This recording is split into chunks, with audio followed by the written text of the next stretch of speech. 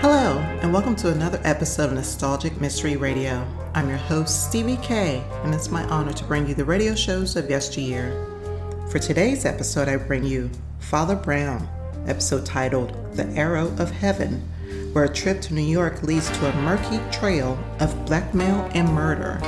So sit back and relax, and I hope you enjoy this Nostalgic Mystery Radio. Thank you for listening.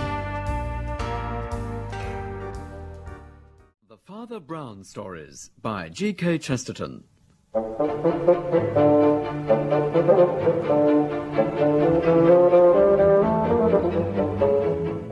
We present The Arrow of Heaven, adapted by John Scotney, with Andrew Sachs as Father Brown.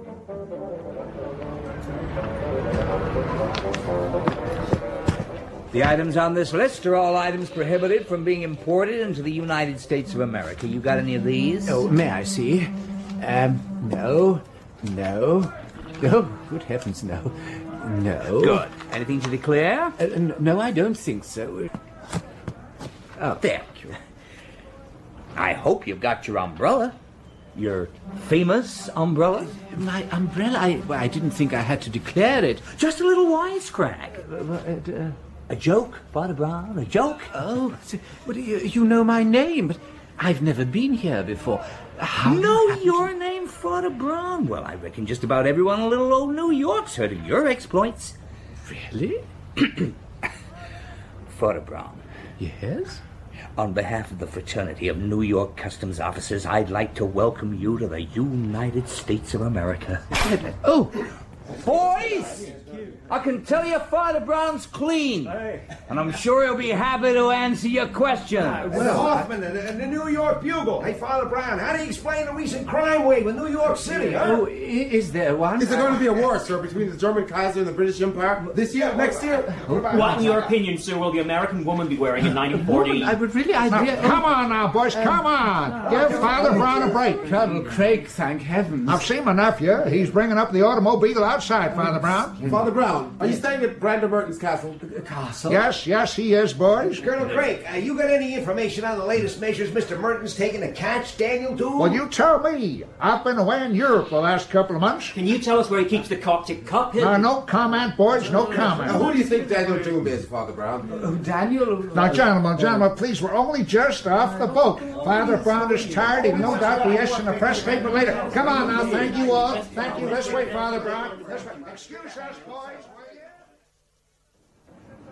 Over here, Uncle Hickory, over here. Hi there, son. So, you got him away from the newsmen all right. Those boys, I tell you, I'd rather face an Apache war party any day. This is my nephew, Father Brown. Father Brown, Captain Wayne. Oh, how do you do, Captain? It's an honor to meet you, sir. Oh, I hardly think Well, Uncle Hickory says you're rooming with us for a couple of days at old Brander's castle. That's right. Yes, indeed. Yes, your uncle and I met on shipboard, and as I had some time to spare before my conference, he kindly invited me to stay with him at Mr. Merton's. But what is this about a castle? I didn't know there were any castles in America. Oh, this was shipped stone by stone from Scotland. You don't My say. old partner, Brander, he has to be mighty careful about his safety, and that old heap seemed pretty well the most secure building he could find. You wait till you see it.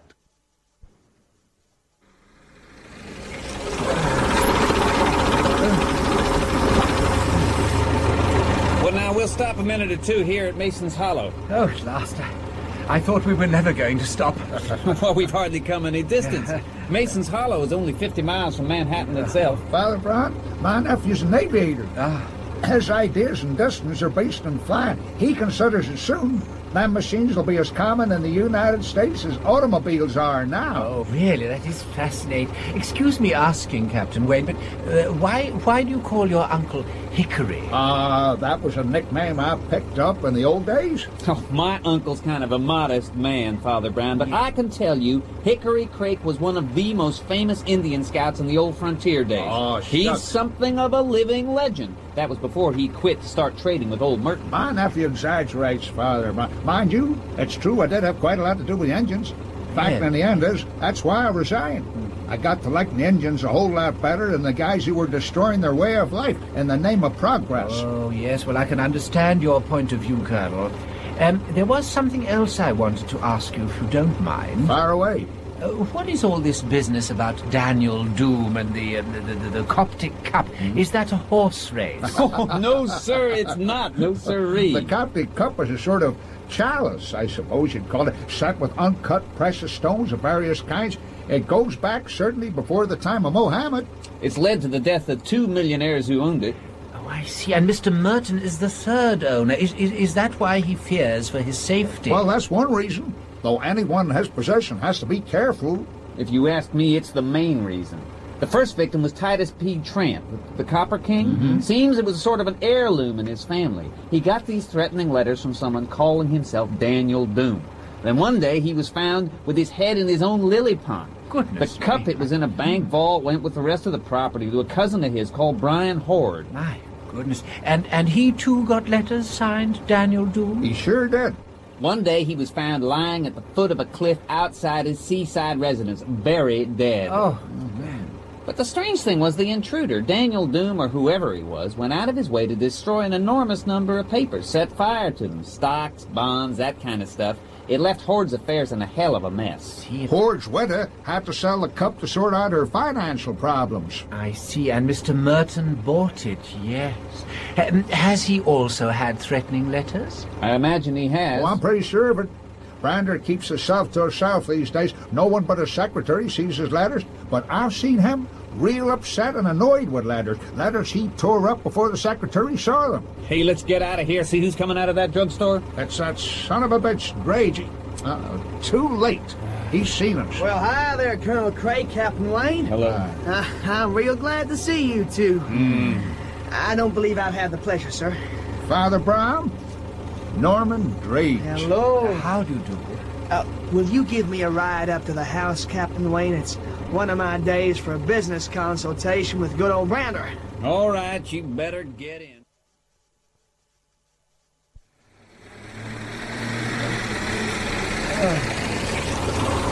Well, here we are. We have to stop here by the outer wall. Oh, heavens. Oh, dear, what a grim sight. That's Brander's private secretary's idea, John Wendell. He got that set up. It goes right round the grounds with just that one locked door, and that's armor-plated. The wall's capped with steel. You can run a powerful electric current right through it. Good heavens. Yeah. When you get to the castle itself, you have to enter by an enclosed elevator. Having second thoughts about staying with Brander, Father Brown? Oh, far from it, Mr. Drage.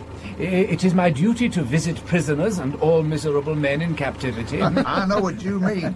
Brander and me, we used to take our wagons deep into the heart of renegade territory, and he never worried. And now he's as scary as a jackrabbit. And what's the use of all these fortifications? You can't defend against the unexpected. Why, I remember once at Fort Bowie, I was there with Brander, a solitary Apache came up, one half-naked brave with just a little knife under the barrels of 50 carbines, yet he killed a trooper right up on the parapet. What happened? He threw it, quick as a flash. He threw that darn knife. Oh, hey, they've spotted us. They're opening the gates. Come on, let's get inside. It's very kind of you to have me as your guest, Mr. Merton. Not at all. In fact, I'd be glad of your advice. Hickory tells me you've got a pretty sharp reputation with regard to the criminal element, shall we say. Oh, hardly, I'm afraid. I'd be very glad if you'd join me for luncheon. And afterwards, I'd be grateful if you'd have a talk with me in private. When am I free this afternoon, John? At 3:30, sir, just after you finish. 3:30 it is, then. Now, if you'll excuse me, I have some private business to discuss with Drage here. You better come on through, Drage. I assume you won't be staying to lunch. I know how much you'd like me to, Brander, but no, I won't. Thank you. I'll leave you with my secretary, Father Brown, while I get this over with. Oh, thank you so much. Come on, Drage. Excuse me, gentlemen. Yes, goodbye. I'm very proud to have met you, sir. I've heard a lot about your reputation as a... Please don't mention my reputation, Mr. Wendell. I feel as though I'm some sort of exhibit in a museum. Oh, as you wish, sir. Lunch is at 1 sharp. Mr. Merton likes his guests to be punctual for meals, I should warn you. Oh. After lunch, he generally spends an hour or so with his lawyer. Then I go through the afternoon's program with him. After that, I leave him alone for 15 minutes. He insists I do that each day at 3:15. Oh, excuse me. Harris? Yes, sir? Harris, Father Brown has an appointment with Mr. Merton at 3:30. Yes, sir. Harris is Mr. Merton's private bodyguard. He tries to make sure the boss is never left alone with strangers. Really? Or alone at all, really. But you said he is alone at 3:15 each day? Yes, for a quarter of an hour out of each 24 hours. That is all the real solitude he has. Oh. And that he insists on, and for a very curious reason. Yes. The Coptic cup is hidden somewhere in that room. None of us knows where, but every day he takes it out and worships it, you might say, alone. Oh, dear, but isn't that dangerous?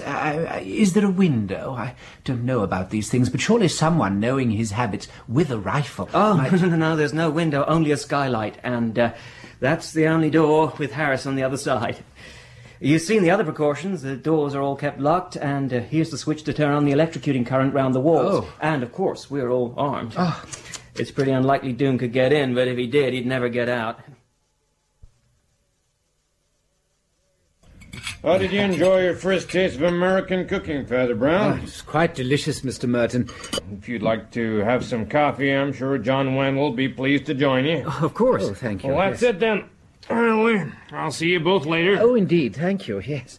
With cream and sugar, Father Brown? Oh, how kind. Yes, please. Both. Yeah.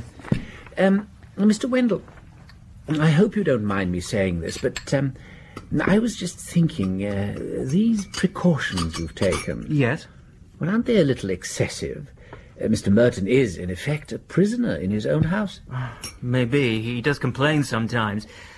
But this Daniel Doom is a kind of obsession with me. My full name is John Wendell Horde. Horde?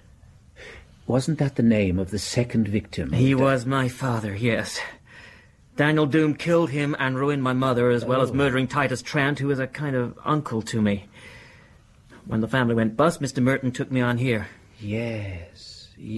I gather this Daniel Doom destroyed a number of important papers at your father's house. Yes. Seems like when he couldn't find the cup, in his rage he destroyed anything he could get his hands on. It was a crazy, senseless act. Perhaps, unless... What? Well, unless it was a deliberate act of cunning. After all, with the destruction of the shares and so forth, your mother presumably had to sell the cup. What? Do you mean... Well, it was just a thought. Oh, dear. That's been a tiring day. Would it be possible for me to have a doze in the guest suite until my appointment? Oh, of course. Father Brown? Father Brown? Where am I? Oh, yes. Yes, of course. Yes. If you'll come this way. Thank you. Harris, show Father Brown in, will you? Yes, sir. This way, sir. Thank you.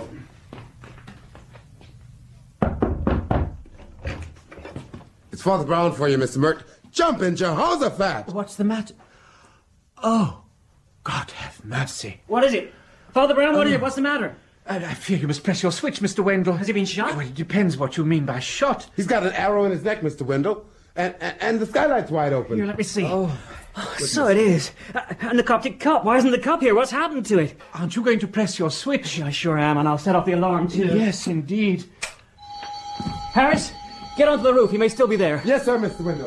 Watch where you're going, huh? What the hell's happening, Wendell? I'm afraid it's already happened. Hey, Wendell, who is this little guy? Father Brown, this is Blake Barnard, Mr. Merton's lawyer. He's dead, Mr. Barnard. So Brander's dead, is he? Sorry I can't sound more surprised. I guess we all knew it was going to happen sometime. An arrow from heaven, you might say. Well, you might say that, Reverend. I say let's check the roof. Harris is up there right now. Me, I'm going down to check the guard at the bottom of the elevator. Excuse me. What's this arrow from heaven nonsense? You really believe it's a miracle? Oh, no. Miracles are never shrouded in mystery. They're really quite straightforward. When I said an arrow from heaven, I was thinking of aviation. Here's Harris. Well, if Daniel Doom was on the roof, he sure ain't there now. I'd best report back to Mr. Wendell. Where is he? He's downstairs talking to the guards. Oh, Harris, when he's finished, would you ask him to have a word with me? Sure thing, Reverend. And, by the way, did Mr. Wendell leave this floor at all while I was asleep? No, sir. No, he didn't. He was here all the time. He was in his office when Mr. Merton was with Mr. Barnard here. Then he went to see Mr. Merton himself. Yes. Then when Mr. Merton was... Well, when I guess he was killed, he was with me. Hey, you don't suspect Mr. Wendell, do you, sir? Oh, I suspect everyone, Mr. Harris. If you ask him to see me as soon as you can, please, as quickly as you can. Yes, sir. Yes. Do you have an address for Norman Drage, Mr. Barnard? I do. He's in an apartment on the east side. I'd like that address. And have you an automobile? Right outside, with my chauffeur. Good. Perhaps you'd be good enough to drive me to the flying field. I believe Captain Wayne and Colonel Craik are both there at the moment. Mm-hmm. And then if you drive to a station where I can get a train into New York... Father Brown, I'm getting to like you. You're a hustler. A hustler? Mm-hmm. Oh, really? A hustler? Here's Mr. Wendell. You wanted to see me, Father Brown? Yes, Mr. Wendell. For reasons that I'm sure you understand, you had to be the person I first suspected of murdering your employer. I see. But the actual circumstances of the murder seem to make that very unlikely. Have you informed Colonel Craik and Captain Wayne of what has happened? No, not yet. I was just going to telephone the flying field. Yes, I'd rather you didn't. Mr. Barnard has kindly agreed to take me to the flying field in his motor car. I think it would be best if we broke the news to them.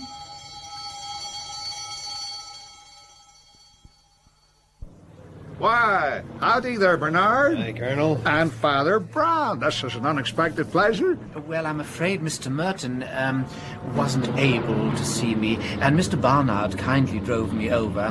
Is Captain Wayne about? That's him up there now. What? He even took me up earlier. They have machines that carry two people, then? Sure do. No, Mr. Barnard. Colonel Craik once saw an Indian kill a man by throwing a knife. Is that so?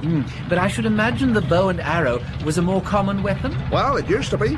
The old Sioux and Comanche braves could shoot an arrow straight as a bullet. Yes. And do it from the back of a pinto pony. Yeah, even on the move? Uh-huh. They could shoot an arrow accurately? They sure could, as long as you're properly balanced and brace yourself. Sounds like you did it yourself, Hickory. I had to go a few times, and I guess it wasn't so bad, but that's all ancient history now. Hey, see, here's my nephew Land. Yes. Peter, Uncle Hickory. we got visitors. Father Brown. If I'd known you were coming, I'd have given you more of a show. You seem to be doing pretty well as it was. Oh, shucks, that was nothing. These kites are amazing. You wouldn't believe how maneuverable they are nowadays. Yes, tell me, would it be possible to get within, say, 100 yards of a tree or a building? 100 yards? I could get you within 50 yards. You want to come up for a demonstration? No, not just now, thank you. In fact, I've come to make an apology. I'm afraid I won't be able to join you for a meal this evening. Instead, I'd be grateful if you would meet me at Mr. Merton's house at 8:30. Why, what is this? What's the matter? Well, I'm afraid, I'm very much afraid Mr. Merton was killed. What? Yes, at about 3:25 today. Good God. A pearl. God. How did it happen? By an arrow. Shot down through the skylight. What the... Hey! Now I get it. What the hell? Are you standing up to tell us we murdered my old partner? I don't understand. This clever dick here was asking me all about shooting arrows while you're on the move and all about flying machines that can carry two people. So? Well, don't you see? He thinks you flew me up over Brander's house and then I shot the arrow down through the skylight. I'm not accusing you of anything at the moment, but I would be grateful if you join us this evening.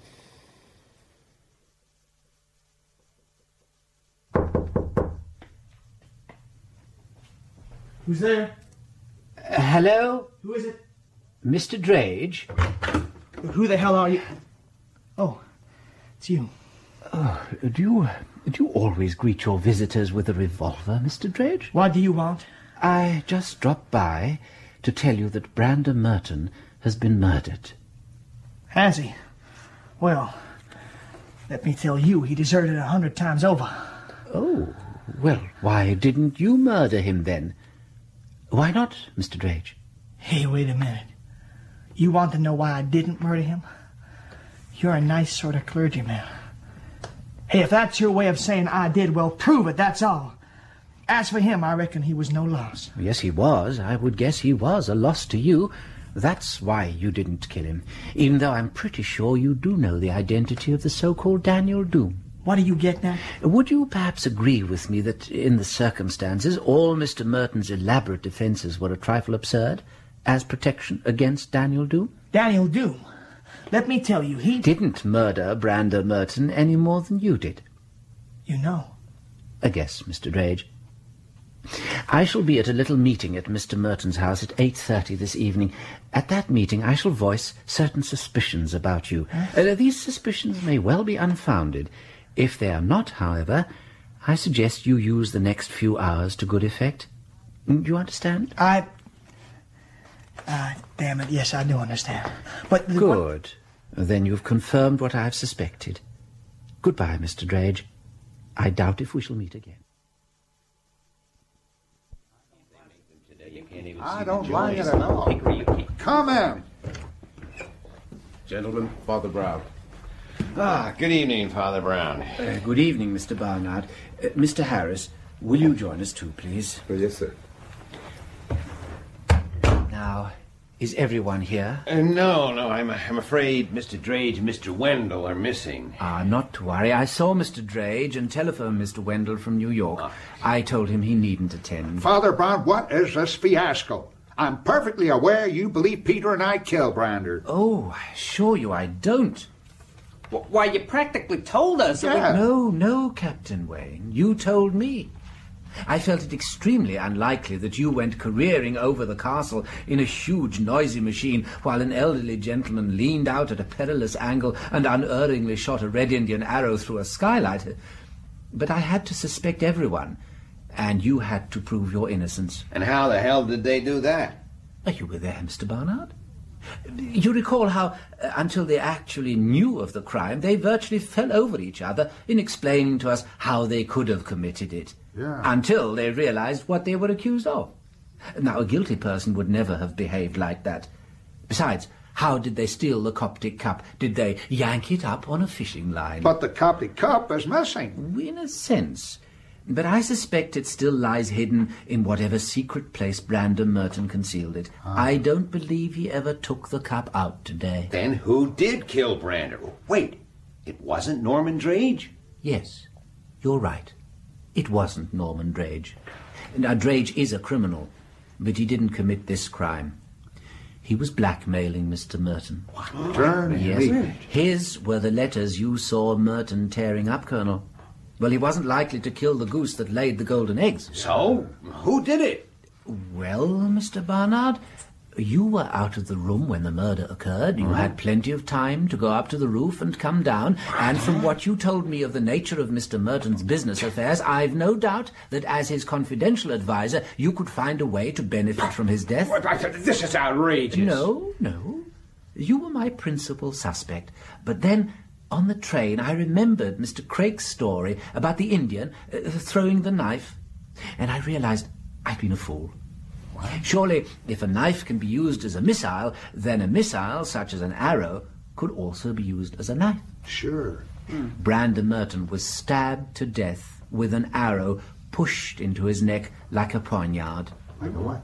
Well, I'm told he kept some arrows in his office as souvenirs of his days on the frontier. He did.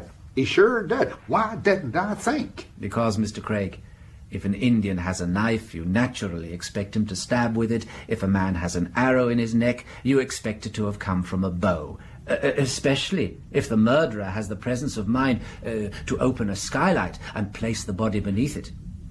But, gentlemen, before I go on, I must tell you the substance of John Wendell's telephone conversation with me. He has given me permission to tell you.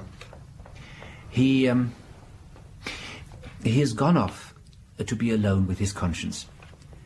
I'm sorry to tell you that John Wendell caught up with Daniel Doom and killed him. John Wendell? Well, I'll be. Good old Wendell. If he croaked Doom, he did a good day's work. But Mr. Wayne, did not Daniel Doom deserve a fair trial? You can't blame a man for downing a crook like that, Father Brown. Of course not. not. No, you can't. Say, how did he get him, huh? Oh, he stabbed him with an arrow. John Wendell Horde, for that was his full name, Holy Toledo, was, he admitted to me, obsessed with catching his father's murderer. Now, Drage somehow discovered that Brander Merton was Daniel Doom and blackmailed him. Doom? And when John Wendell realized who Doom actually was, partly, I fear, through some hints I dropped, well, he confronted Merton with it. There was a struggle, and he seized the first weapon that came to hand. Brander was actually Doom himself? I don't believe it. Craig, do you believe it? Yes. I do. What? I've known Brander 40 years, and when he wanted something, nothing would stop him getting it, and he sure wanted that cup. Now, he's done some dirty things in his time, but get that, Harris? See who's calling? Yes, Mr. Craig.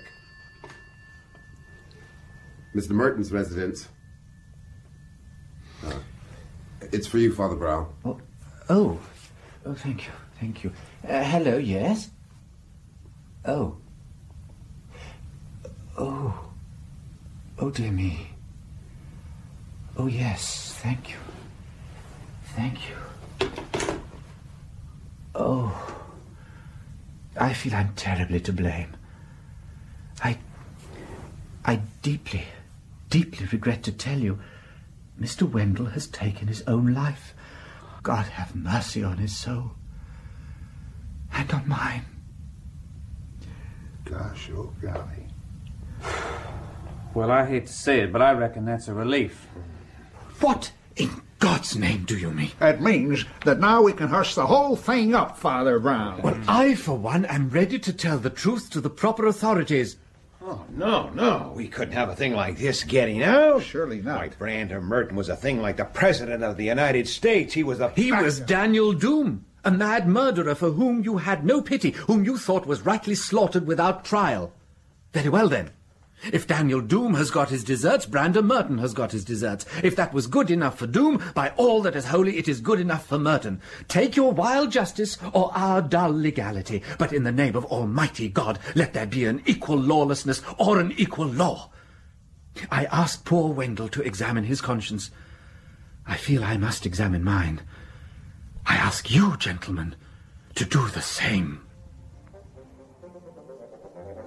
In The Arrow of Heaven by G.K. Chesterton, the part of Father Brown was played by Andrew Sachs, Barnard by Ed Bishop, Harris by Guy Gregory, Wendell by Andrew Branch, Norman Drage by Sean Prendergast, Brander Merton by Richard Durden, and Peter Wayne by Johnny Myers, Matt Craik by Harry Taub, and the Customs Officer by Tim Reynolds. The Arrow of Heaven was adapted by John Scotney, and the director from Bristol was Alec Reed.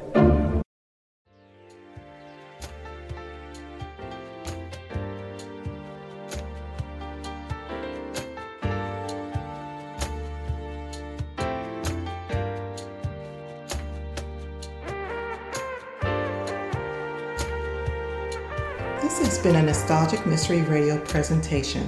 I hope you enjoyed this episode. Please feel free to like and rate this podcast on your favorite app. Also, there's a Nostalgic Mystery Radio YouTube page for your perusal to subscribe to. You can contact me by emailing me at nostalgicmysteryradio@gmail.com. I hope you have a blessed day or evening, and again, thank you for listening.